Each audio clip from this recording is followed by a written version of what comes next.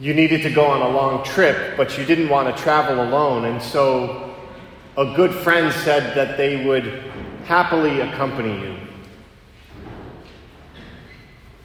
You went through the painful experience of the sickness and death of a loved one, and that special friend was there for you from beginning to end.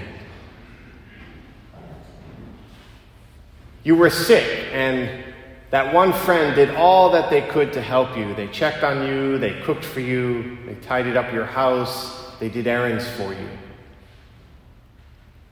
You were going through a very difficult emotional time, and that one friend was there to listen to you, to be with you, to cry with you, to hug you.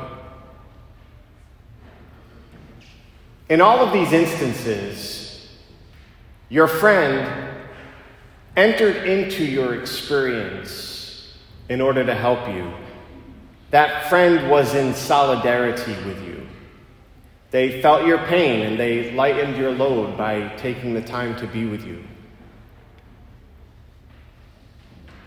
By allowing himself to be tempted in the desert, Pope Benedict wrote that Jesus descended into the perils besetting mankind, for there is no other way to lift up fallen humanity. The Pope continues, Jesus has to enter into the drama of human existence, for that belongs to the core of his mission. He has to penetrate it completely down to its uttermost depths in order to find the lost sheep, to bear it on his shoulders, and to bring it home. So what Pope Benedict is writing about is that by becoming man and then by allowing himself to be tempted, Jesus enters into solidarity with us, poor fallen human beings that we are, in order to strengthen us, in order to lift us up. The difference between Jesus and our other good friends who help us in time of need is that because Jesus is God, he is able to share his own divine power, his own grace with us. Our friends can accompany us, and they can certainly bring us comfort. Jesus, however, can actually give us the grace and the strength that we need to overcome the temptations and struggles in our lives, because he himself allowed himself to be tempted, and he overcame those temptations in order that he would share his victory with us. He has united himself to us. These 40 days of Lent are meant to be a time of renewal, a time to take a deep, honest look within ourselves and to allow the Lord to strengthen us. Where do you need Jesus most to help you right now? In what way do you need to experience Jesus in solidarity with you? What are you struggling with in your life?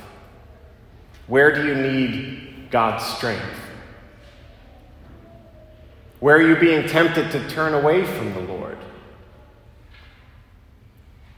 What is the darkness in your life where you need Christ's light to shine? We all struggle.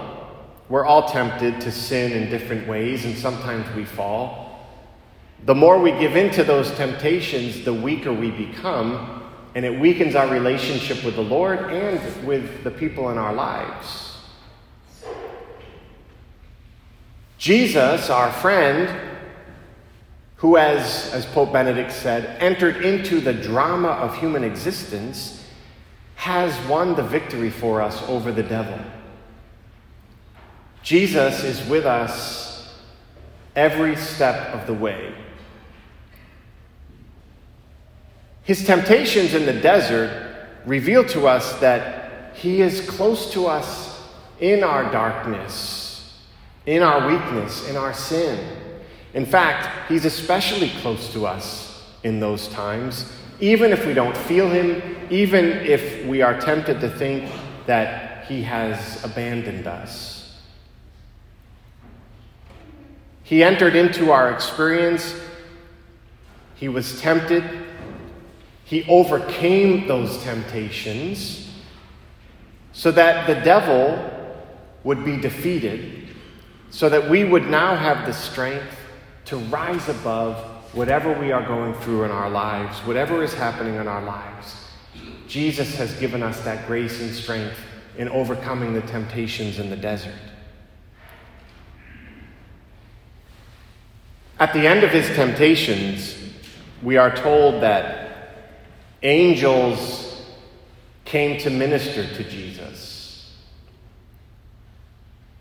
The key for us, then, is to persevere through the darkness, the trials, the temptations. For if we persevere through our temptations and trials with the knowledge that Jesus is always with us and giving us the grace and the strength that we need, just as he experienced the angels ministering to him at the end of his temptations, we too will experience the sweetness of God's peace when our trials have passed.